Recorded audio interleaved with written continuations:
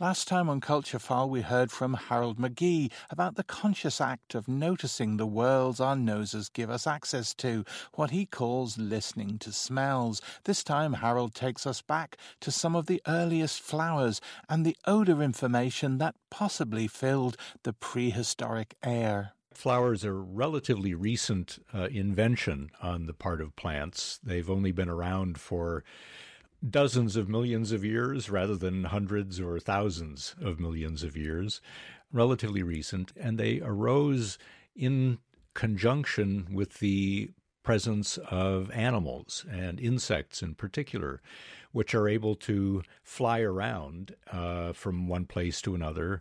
Plants have the disadvantage of being stuck in one place. They can't really get in touch with each other directly, so they rely on these go-betweens, insects, bees and moths and many other insects, in fact, to carry pollen from one flower to another. And they beckon those conveyors of pollen with signals. Some of the signals are visual and others are chemical. They give off small molecules to attract bees and moths and other insects to come and help themselves to some nectar.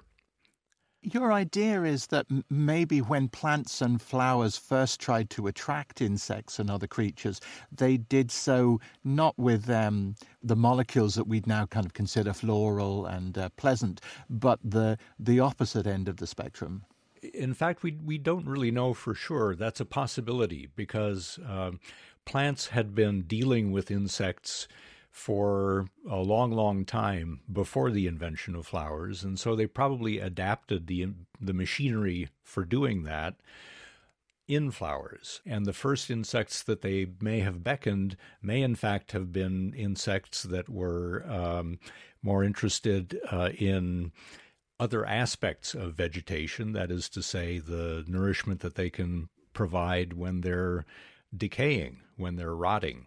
And so there are flowers today that attract flies by imitating the smells of rotting flesh.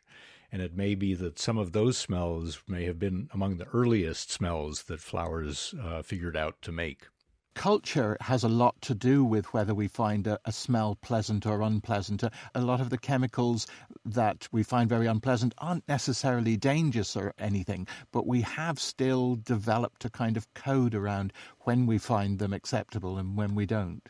Our reaction to smells depends on our database of experience. It depends on what we associate those particular molecules with, what experiences, what situations, what materials. And it's by being exposed to those things in the course of our lives that we develop associations and expectations. The origin story of the book is in the St. John restaurant in London, where you experienced grouse for the very first time. That's right. It was a very particular lunch at St. John in London a few years ago, when I happened to be there during grouse season, and grouse is not something we ever see in the U.S. So I immediately decided I was going to have that experience. And I assumed, it being a game bird, that it would be kind of like pigeon or duck or, one of those more full-flavored birds that I was already familiar with. And I was having a nice conversation, took my first bite of grouse, and the flavor was so unexpected, so unlike duck or pigeon, strong and meaty and funky and complicated, that for a good 15 or 20 seconds, I couldn't get a word out. My brain was just completely focused on figuring out, what is this that I just experienced, and is it safe? Is it something that I should maybe be on my guard about? And my companions at the table for a moment thought that I was having a heart attack or something. It was an amazing, very powerful experience, and it really emphasized for me there's often something going on that we're not quite able to grasp, that we're not quite aware of. And that moment kind of raised that that mystery level for me to the point that I had to look further into it and understand what happened to me. The complication that we have is often the linguistic one, because there you are talking about something that you ate. So we assume the experience of that is a taste thing, but taste and flavour and scent are more complicatedly interwoven than we give them credit for sometimes. That's right. The English language does not do us any favors when it comes to describing the experience of food and drink, because we will talk about the taste of something when what we really mean is something much more than taste strictly defined, which is the sensations we get on our tongue. We have a half dozen to a dozen different taste sensations, but we have countless odor sensations, and flavor is the combination of taste and smell, texture as well, touch, irritation. The experience of a bite of food or the sip of a beverage is a very, very complicated thing, and taste just doesn't do it justice.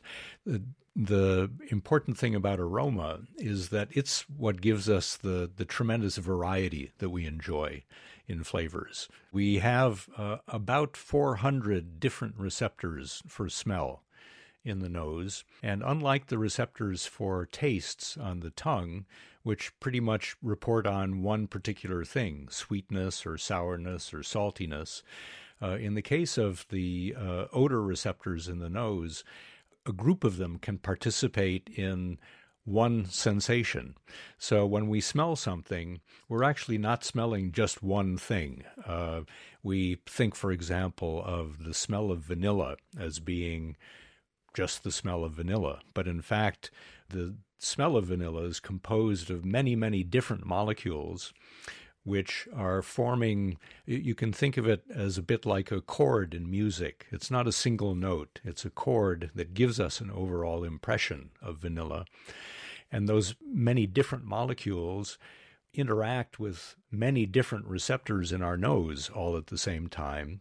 And then that information is channeled to the brain, where the brain puts all those different interactions together into unified perception. Ah, that's vanilla. So it's a much more complicated sensation than taste is, and actually still mysterious in many respects. We're still learning a great deal every year about what exactly is going on between the molecule and the perception.